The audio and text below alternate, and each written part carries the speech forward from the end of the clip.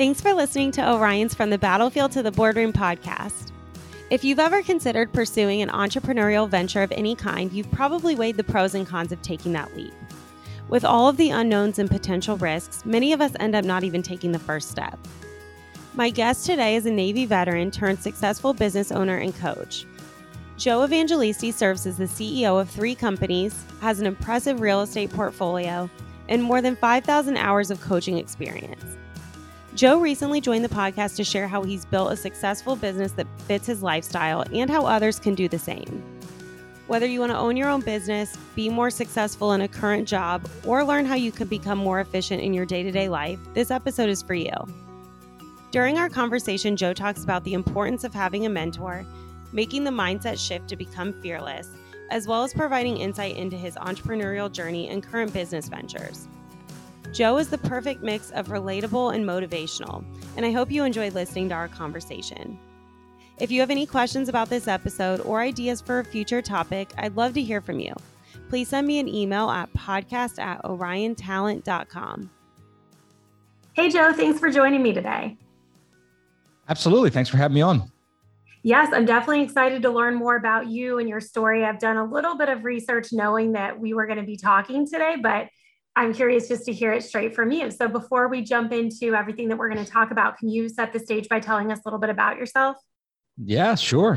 I'm a Navy veteran, but it started long before that. I've been in construction my whole life, and I kind of grew up as the son of a drywall contractor turned general contractor. So always been on job sites, not afraid to go out there and get sweaty and get dirty. And, I loved growing up in construction. I loved seeing things get built. I loved seeing things get designed and then come to fruition. So right after high school, I had this draw to kind of serve my country. I wanted to go and join the military of some form. And I ended up being lucky enough to run into a senior chief reservist who was a U.S. Navy Seabee reservist. And he talked to me about the U.S. Navy Seabees, which is, for a lot of folks that don't know, it's the construction battalions of the Navy. And, we go everywhere by air, and we stay on land primarily. I've never been on a boat or a ship.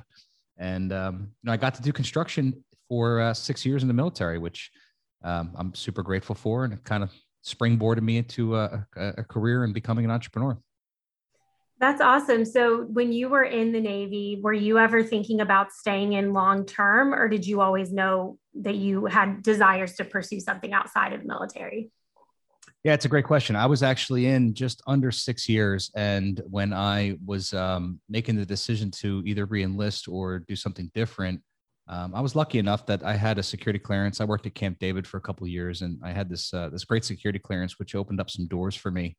And so I had a job offer to go somewhere and make a lot more money than I was making in the military. And, it was a tough decision for me because I thought, if I re-enlist for 4 more years, I thought if I do 10, I'm going to do 20, right? I'm going to retire. If I'm going to stay in for 10, there's no reason to do half and then get out. So I really came to a crossroads. I had to decide, am I going to go out and, pursue a career in construction, which was government contract construction, or stay in and serve a full 20. And it was a tough call for me, but I'm glad I made the decision I did.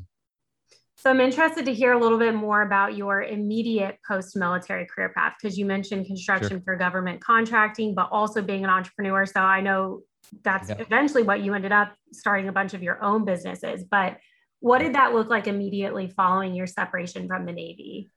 Yeah, like I said, I got a great job right out of the Navy. I started working for a company called Kellogg Brown and Root. And we had a delivery order contract at Bolling Air Force Base in Washington, D.C. So I immediately jumped into that. I started becoming what they call a project leader, which is basically like a construction project manager. And I did that for almost 2 years. I probably would still be down there, except I met my wife, who was from New Jersey also, where I'm originally from. And I had this joke that her umbilical cord was never cut because she can't be without her mom from without a week, or so. So she moved down to DC, and we lived in like the most incredible place in DC. It's called Clarendon. It's actually Northern Virginia, right outside of Washington, DC. And we had this amazing apartment. We had this amazing location. We had restaurants all over. We had bars and nightclubs and all these things that we could enjoy. And yet every single weekend we would get in the car and drive back home Friday afternoon, spend 3-4 hours on the road, go back to New Jersey, visit my now mother-in-law and her horses and everything else. And then we get back in the car on Sunday night and come home. And I thought to myself, I can only do this for so long. I can't live in a beautiful city like this and not enjoy it. So we ended up going back to New Jersey, and that's kind of where it kicked off my my entrepreneurial career. Awesome. So yeah. So talk me through that. Once you go back to New Jersey, I know that you were involved in real estate too. So is that kind of your first entrepreneurial venture, or how'd that look after that?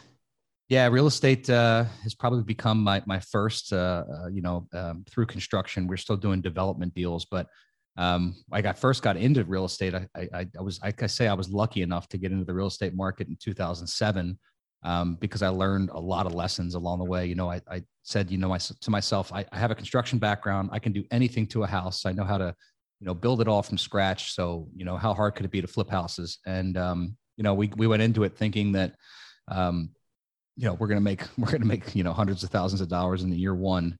And, of course, dumped my savings into it. I bought a couple houses and we started flipping them. And pretty quickly, the market started to soften. And of course, in 2008, it just completely collapsed. And so, I say we were lucky because I think if I got in 2 or 3 years before that and experienced the crazy rush of the market going up, then I might have made some bad decisions. But luckily, we kind of got caught where we had to decide how to pivot. We had to figure out how to course correct on our mission to flip houses, and it forced us to stabilize the asset, put long-term mortgages in place, and put tenants in place basically to keep from essentially filing bankruptcy. Mm-hmm. But it was a great learning lesson for me because from that point I pivoted. I got the tenants in place. I started actually selling real estate. I created a brokerage out of that, and it grew from there. Was there ever a moment when, you mentioned the market kind of tanking in 2008, was there ever a moment that you thought, well, I've only been in this for about a year, I could completely change routes and do something else? Or did you know that you wanted to stick it out? No, sure. Yeah, no, I think I loved real estate at that point. I still love real estate to this day, obviously, but I knew that there was just had to be a shift. Like I had to just come up with a way to overcome the obstacle. And, essentially that's what we did. We, like I said, we started, now, fast forward 3 or 4 years, I'm now a landlord. We have multiple property. This is, back in 2010, but at that point I was a landlord. I was a real estate broker. I was a rehabber. We actually were buying and fixing, flipping houses back then. After the market kind of course corrected, it softened a little bit and we were able to start buying houses at the right price. So inevitably for the following 10, 12 years, we actually flipped about 1,000 houses, all in the South Jersey real estate market. We buy, fix, and flip, put them back on the market and resell them. So, we took that bump, we got over that obstacle, we figured it out. And then from that point, it just taught me to be a problem solver and start to accelerate from there. Mm-hmm. Yeah, that's awesome. So I'm curious, and not to put you on the spot too much, like it's a job interview or anything, but because you do have this diverse background with construction, real estate, I know you're an author, a coach, all these different things. Mm-hmm. Where do you see yourself now? Like, what would you describe to someone that you do now? Do you still kind of focus and find your, I guess, entrepreneurial identity in real estate, or is it something else? Yeah, I mean, number one, I'm a real estate developer. Right now, we're actually building self-storage facilities all over the country. And, we've kind of taken what we learned in the single family market and forayed into bigger commercial construction, which, really is just more scalable and, quite frankly, a little bit easier to manage than trying to flip 100 houses at the same time. So, we were able to take a lot of those things and pivot. But now, I consider myself more of the visionary of our companies. I have 4 different companies right now that I really don't, I create the story, I create the vision, I create the traction, I help recruit, and, I keep everybody excited and motivated and inspired to move forward. But that's really my primary, business now is building great teams and allowing them to go out there and be successful. Did you ever see yourself when you joined the Navy and, you have this focus on construction because of your upbringing? And I think you said your dad owned a drywall business. So did you ever see yourself reaching this level and becoming the visionary versus potentially going on to, start your own drywall company or something similar to that, kind of what your dad did? That's a great question. So to answer that, I'd have to backtrack a little bit. So my dad was the first entrepreneur in our family. My family are Italian immigrants who came over here in the 1920s. And, for the first generation of them being here, they were all 9 to 5, employees. They had, good jobs, but, they were just taught that, you go to work, you make a good income, you save it, and you live like that. My dad was the first person in our family tree to really break out and become a, quote unquote entrepreneur, right? Have his own business and decide to run it himself. So he kind of gave me that inspiration and that vision that I could do it one day. And, did I ever think that I would be sitting where I am now? More recently, yes, I've started to really manifest, kind of where I've been, but, 5, 6, 7 years ago, no, it was completely backwards. I was running 2 or 3 different companies, but I really had created myself job, 2 or 3 different jobs instead of being the owner of a company. And, frankly, back in 2000, I don't know, 14, 15, 16, I was in a tough place. Actually, I found myself chasing constantly. I wasn't taking care of my health. I had 2 little girls. I had a newer wife. I had a house, a mortgage, the whole thing. And, even though I was making money, I just constantly would, I figured if I put in more hours, if I just kept doing something else or staying busy, that I would reach my goals. And, back then I almost had a panic attack, stress-induced panic attack of just trying to keep up and stay on the mouse wheel. And so I made quite a few changes back then to really get myself refocused and figure out how to get to the position that I'm at today. Mm-hmm. One thing that you said that stuck out to me that I think would be great if you could elaborate on is you said that you started to manifest recently. Mm-hmm. And mm-hmm. I like that concept. I think it's something that we all have probably heard of, but maybe don't know how to put it into practice in our own lives. So what did that look like for you, and how do you manifest these things that have happened in your business? Yeah, no, I love it. It's a great question. What I did was I broke it down into what I call the 5 roads to victory, Megan. It's basically, creating the outcome that we seek. And back then I didn't know the things that I know today, right? I started hiring coaches and hiring mentors to really kind of, walk me through the success level that they've been through, 5, 6 years ago. And it really created massive impact. And the number one, it always starts with mindset, right? I think the biggest challenge that a lot of us have is, we think we're not good enough. We think we're not smart enough. We think we're not capable, or we tell ourselves these rationalizations of why we shouldn't do something, right? And that word rationalize, I'd like to break it down. We tell ourselves rational lies, right? We kind of convince ourselves, that we're not capable, or, we shouldn't take that next step, or we shouldn't do things that are uncomfortable. So the number one thing is really getting your mindset right. And when I work with my current clients, I focus on what are their beliefs, what are their values, what drives them, what are their standards, right?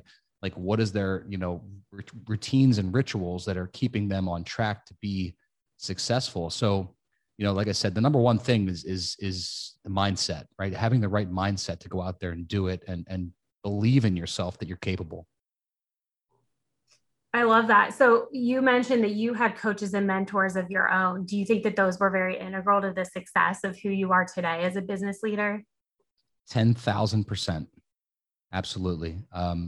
Like I said, I started hiring people 6, 7 years ago. And, at this point in my career, I invest well over 6 figures a year just in coaches and masterminds and groups and people to hold me accountable in different levels. So, I'm not only a believer, I'm like, what's that old hair club for men thing? I'm not just a believer, I'm the president. Yeah, no, I'm a walking, talking, success story because of my coaches and mentors.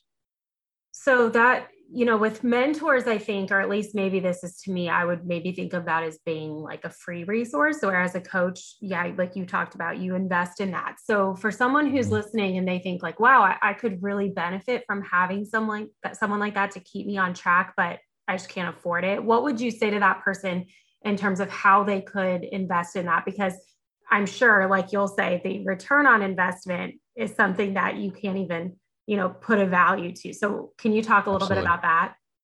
Yeah, absolutely. I mean, look, there's two different resources that you have at your disposal, and I don't care what level you're at, but especially if you're just getting out of the military. Number one is you have money, you have some sort of money, whatever that looks like, and you might not have a lot of money.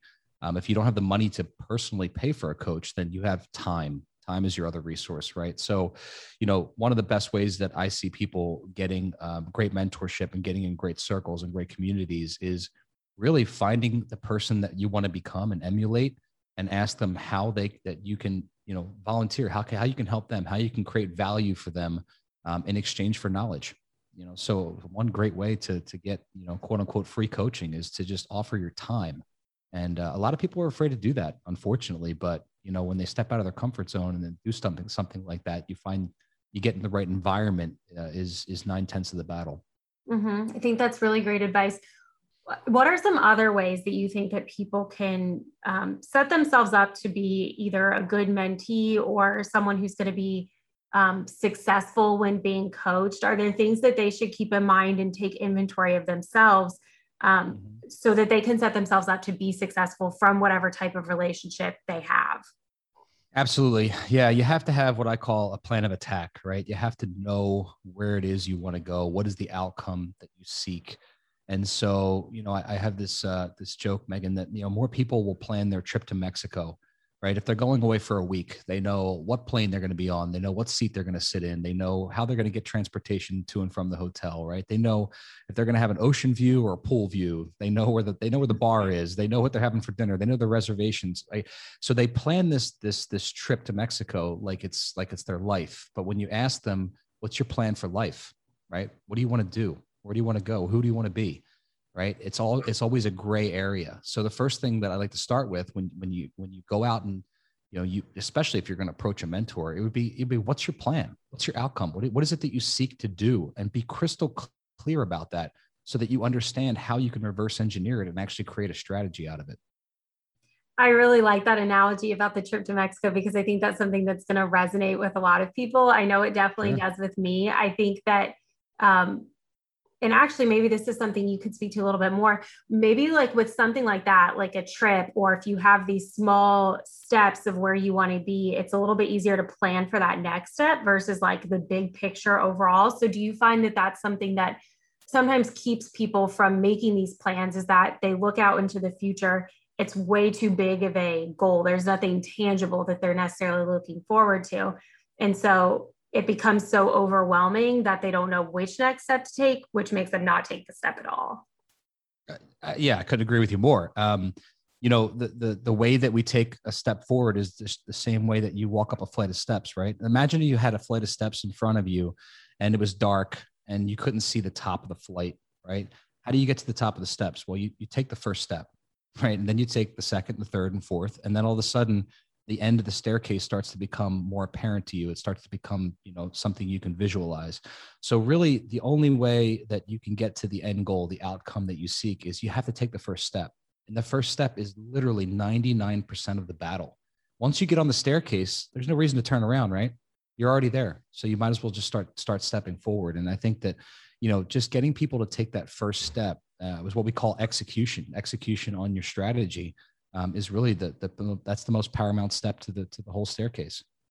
I can see why you've been so successful in your career, especially as a coach and a mentor, because we've only been talking for almost 20 minutes now, and I'm already so inspired by you. Well, I appreciate that, but I mean, this is the reality. It's being battle worn. It's not. I'm speaking from experience. Like, I don't like to teach theory. I like to teach things that I do every day, right? And so I think that's why it comes off as so. It feels like it's legitimate because it is, right? Mm-hmm. And it's because it's from our experience. No, I couldn't agree with that more. I think listening to you talk, it sounds very genuine, and you probably, based on the line of work that you're in now and, into the coaching, you probably see a lot of people that are in the space too, but maybe don't have, I don't want to say the credentials. Everyone obviously has their own credentials and backgrounds that get them to where they are, but I can just tell that you are very genuine when you speak about your experience. I appreciate that. Thank you. So you have built your own business, and you mentioned how stressful it was prior to getting on the path that you are on now, where you felt like you were on a hamster wheel. And so that kind of leads me to my next question about building a business that fits their lifestyle. That's something that I saw in your bio before we talked. So I wanted to talk to you a little bit about that. What are some ways that people can figure out how to build a business that best suits their lifestyle and is going to be the most beneficial for them? Yeah, I think that we've covered a few of them so far, right? So you have to have the right mindset. You have to have a plan of attack. You have to know exactly where you're going and what your strategy is going to be. One of the most important things next to that is what I call controlling the clock, right? So Megan, how do the best sports teams, win the games that they win, right? How does Tom Brady, win all these Super Bowls? How does he stand out amongst the crowd? Well, he knows how to control the clock, right? If Brady's down by 21 points in the third quarter, he knows exactly how many minutes are left on the clock. He knows exactly how to control it. He knows if I throw the ball, I'm going to burn less time. If I run the ball, I'm going to burn more time, right? So when we have this clock to control, and remember, time is your greatest asset. It's not money. You make money by trading time. And so we all have what we call the rule of 168. And Megan, that means me and you and everyone else, Elon Musk and Oprah Winfrey and whoever you look up to, whoever you want to emulate, all have exactly 168 hours each week, right? And we have to eat, sleep, pay bills, right? Do all the mundane things, clean the house, do your chores, whatever they may look like. But more importantly, Megan, is we have to figure out when we're going to do the needle moving activities, or what I call high gain or high income activities. How are we going to fit these things in that are actually going to get us closer to our outcome? And the challenge that I see in far too many entrepreneurs and business startups and even really, really successful businesses and people trying to get to the next level is we don't commit to the real needle movers in our life, right? And so we call this compressing decades into days. If we start to actually do what I call the gold activities, right? The things that are really going to help you get to the outcome you seek instead of the task-based activities. Far too many people spend their whole life on a to-do list.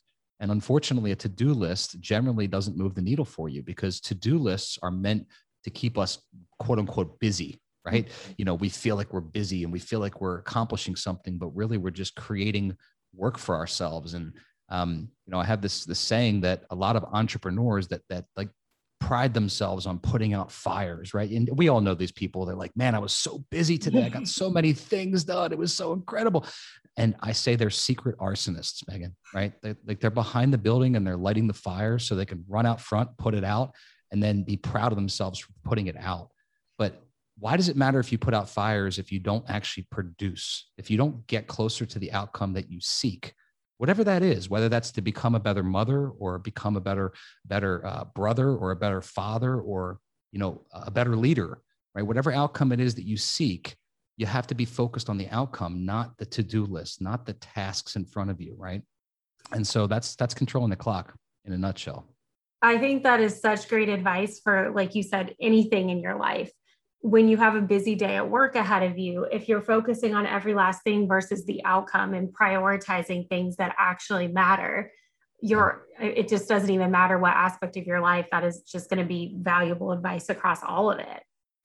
Yeah. I mean, how many times do you chip away at that to-do list, right? And what happens is most people have 20, 30 things on their to-do list, and maybe you knock out 20 of them in one day and you feel fulfilled because you chipped away at it. But the reality of it is, the big time deals that are on that list, the things that are really going to help you reach an outcome, they're the ones that keep getting pushed, right? That's the difficult conversation you have to have, or the difficult education you have to have, or you have to be present and do a certain thing. And that thing, which is probably the biggest income producer for you, keeps getting pushed to the next day, to the next day. And then we refill the list with more crap, but then we don't do the major thing. So a lot of us, anyone can look down at your to-do list and you can say to yourself, man, this has been on my list for 3 weeks. Well, guess what? That's the thing that needs to be done. It should have been done 3 weeks ago. Would you say that you kind of came up with this as like an epiphany that you had through your own business, or was this something that a coach or a mentor taught you? It's a combination. I think sometimes when we get taught something by somebody who is at a level that we want to achieve, it's a matter of how we hear it and how we perceive it and when we perceive it, right? Because this knowledge it's out there. Like I joke about, Tony Robbins, for example, everything he's ever taught ever is on YouTube for free, right? So why is it that people pay $100,000 to go to an island with Tony for 3 days, right? You can go get it all for free on YouTube, right? But when you hear it and you experience it at the right time, at the right place, when you're invested in it, all of a sudden it's like you're listening to the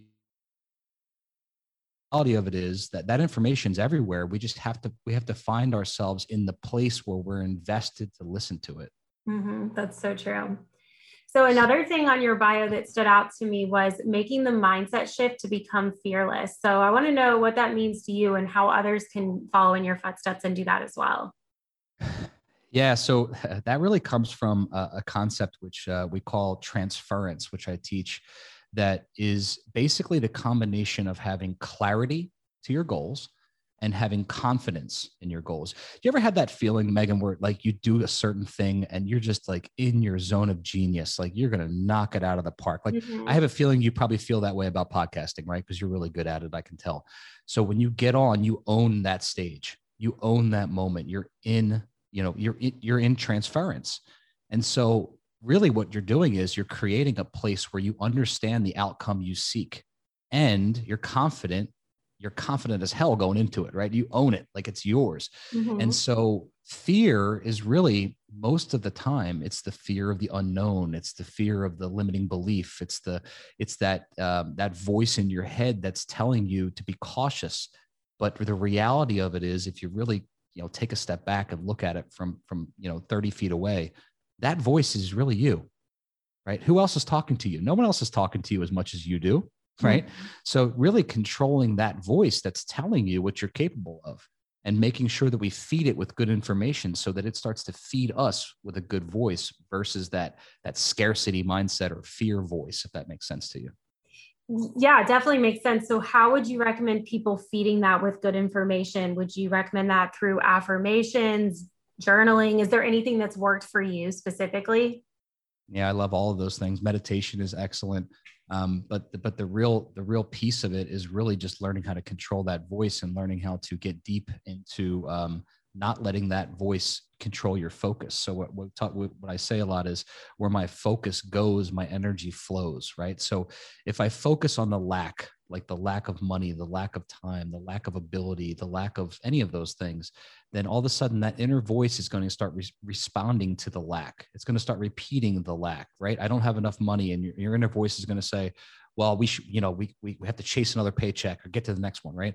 Where the opposite is, if we focus on the abundance, we focus on the ability, we focus on gratitude, we focus on, what our capabilities really are. And then we start to believe that, well, then, Henry Ford said, what I believe I can achieve, right? When I start to focus on my belief and my ability, well, my confidence level goes up, my clarity goes up, and I start to create that transference.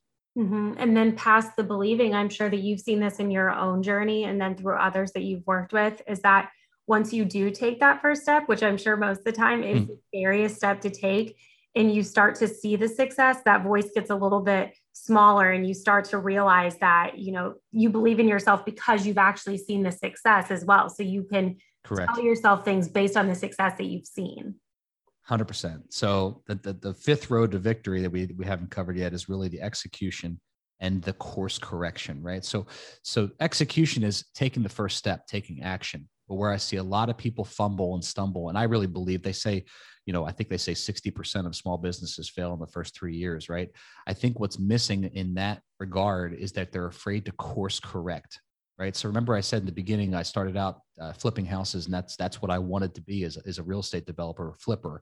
And then I got hit with the market, right? Well, I could just cry in my soup. I could just give up. I could walk away and say, this isn't meant for me. I'm going to file bankruptcy, or I'm going to course correct and I'm going to change it. Okay, I didn't want to be a landlord, but I can do that. I can make it work. I didn't really want to be a realtor, but I can do that, make it work, right? And so finding a way to course correct, to go around the obstacle, over, under, around, whatever you have to do, but not allowing obstacles to stop you is, I think, what makes most entrepreneurs most successful.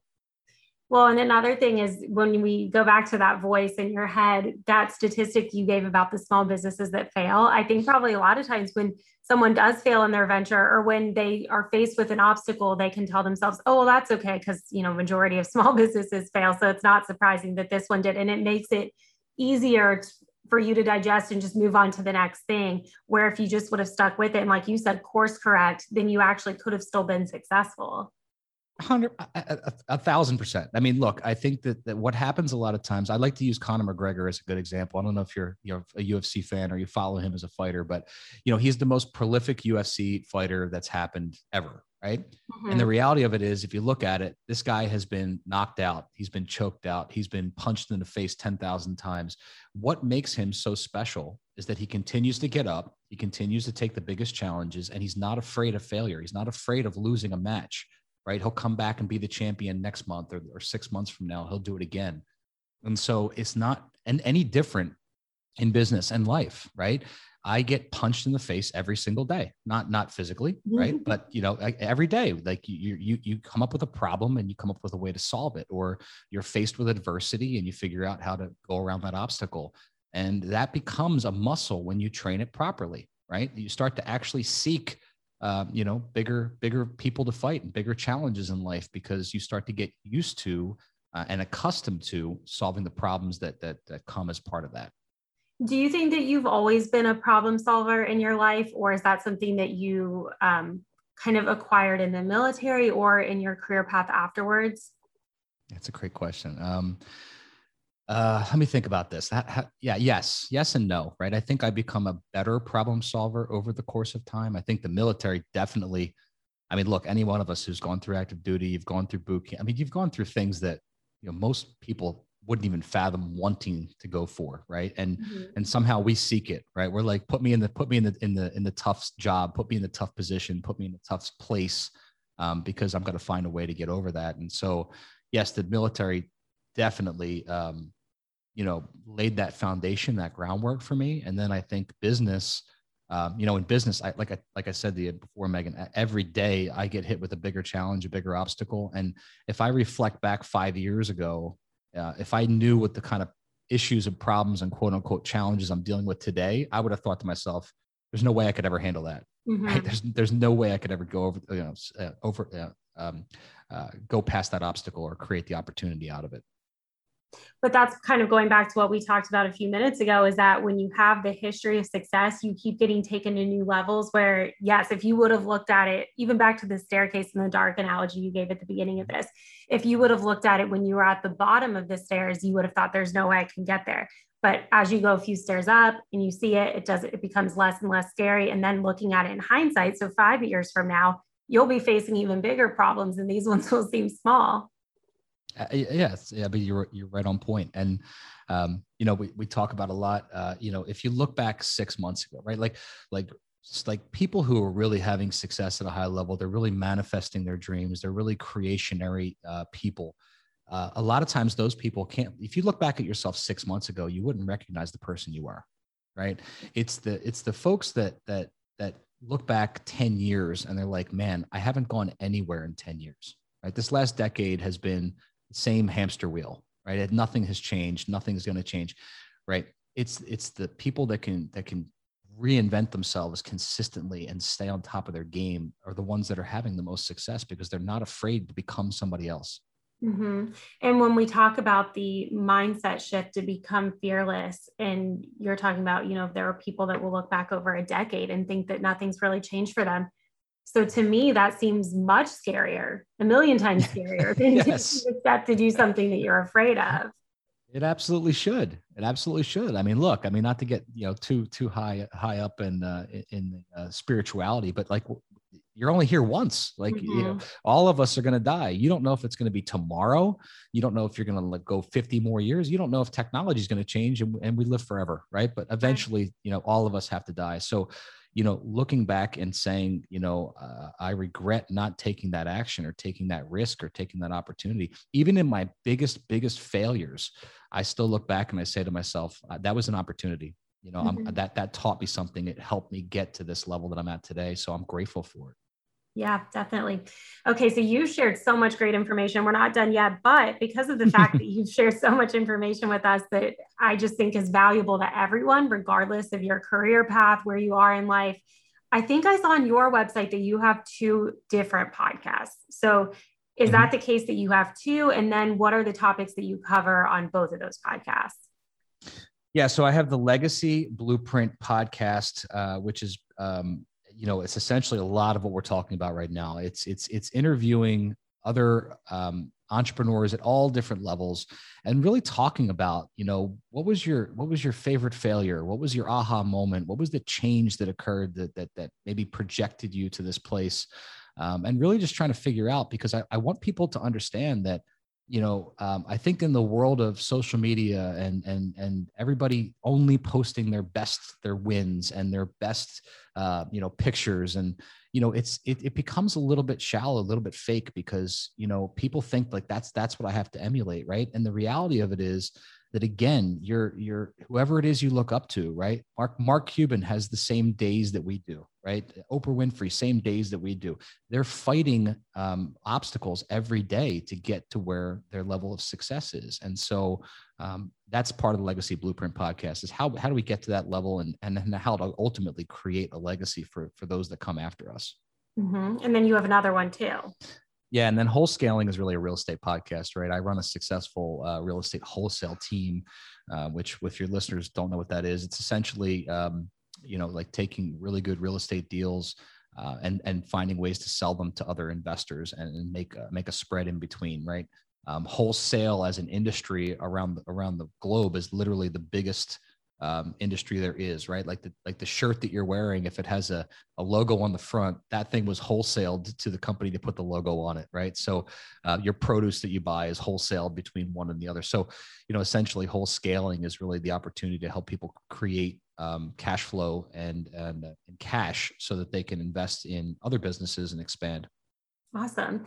Who are some of the notable guests that you've had, and maybe not even that we all might know of, but I guess just that stand out to you? So people that you learn the most from, that you would want our listeners to go listen to those particular episodes.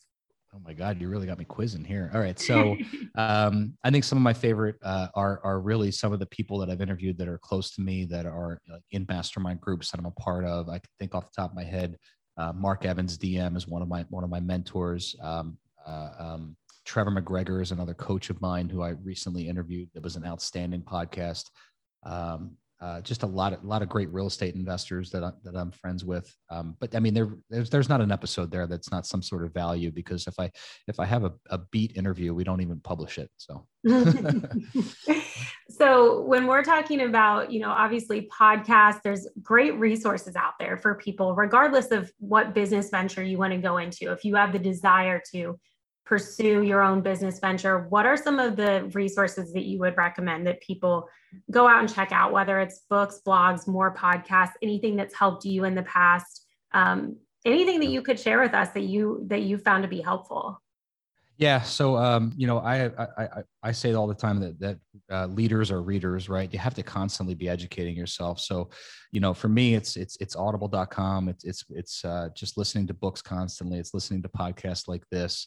But more importantly, Megan, I think, and this is the piece that a lot of people miss, is like, we're all people. Like, we're all sitting here, recording stuff to add value. We're doing it for free. We're doing it to help people learn and grow. And so what I would recommend is reach out, make contact. Like, people can email you, and I'm sure you email them back, right? Mm-hmm. People can say, hey, great work, I appreciate it, and build a relationship there. And a lot of people just listen, arbitrarily and don't engage. Don't be afraid to touch base with someone that you've listened to and ask their advice and, see what happens. Some people are going to be jerks, but some people are going to be helpful, so engage. There's no reason not to. We're all humans. Yes, that's actually a very good point, because of course, like I said, there are so many resources out there. And so if you're learning but not doing, it's just not going to take you to the next step. Yeah. No one has ever retired off of analysis paralysis, right? You have to go out there, take risks and be in alignment with what it is that you want to achieve. Mm-hmm. So back to you, because you gave the analogy about a Mexico trip earlier. So I'm assuming you have big plans for your future that you probably have outlined and you're manifesting and maybe know what's next for you. So if there's some things that you have in the works that you can't talk about, or, you're keeping under wraps for now, that's totally fine. But just big picture, what's next for you? Do you have anything new and exciting that's coming up, or anything that you want to promote? Yeah, I mean, I'm an open book, so I have no problems talking about these things.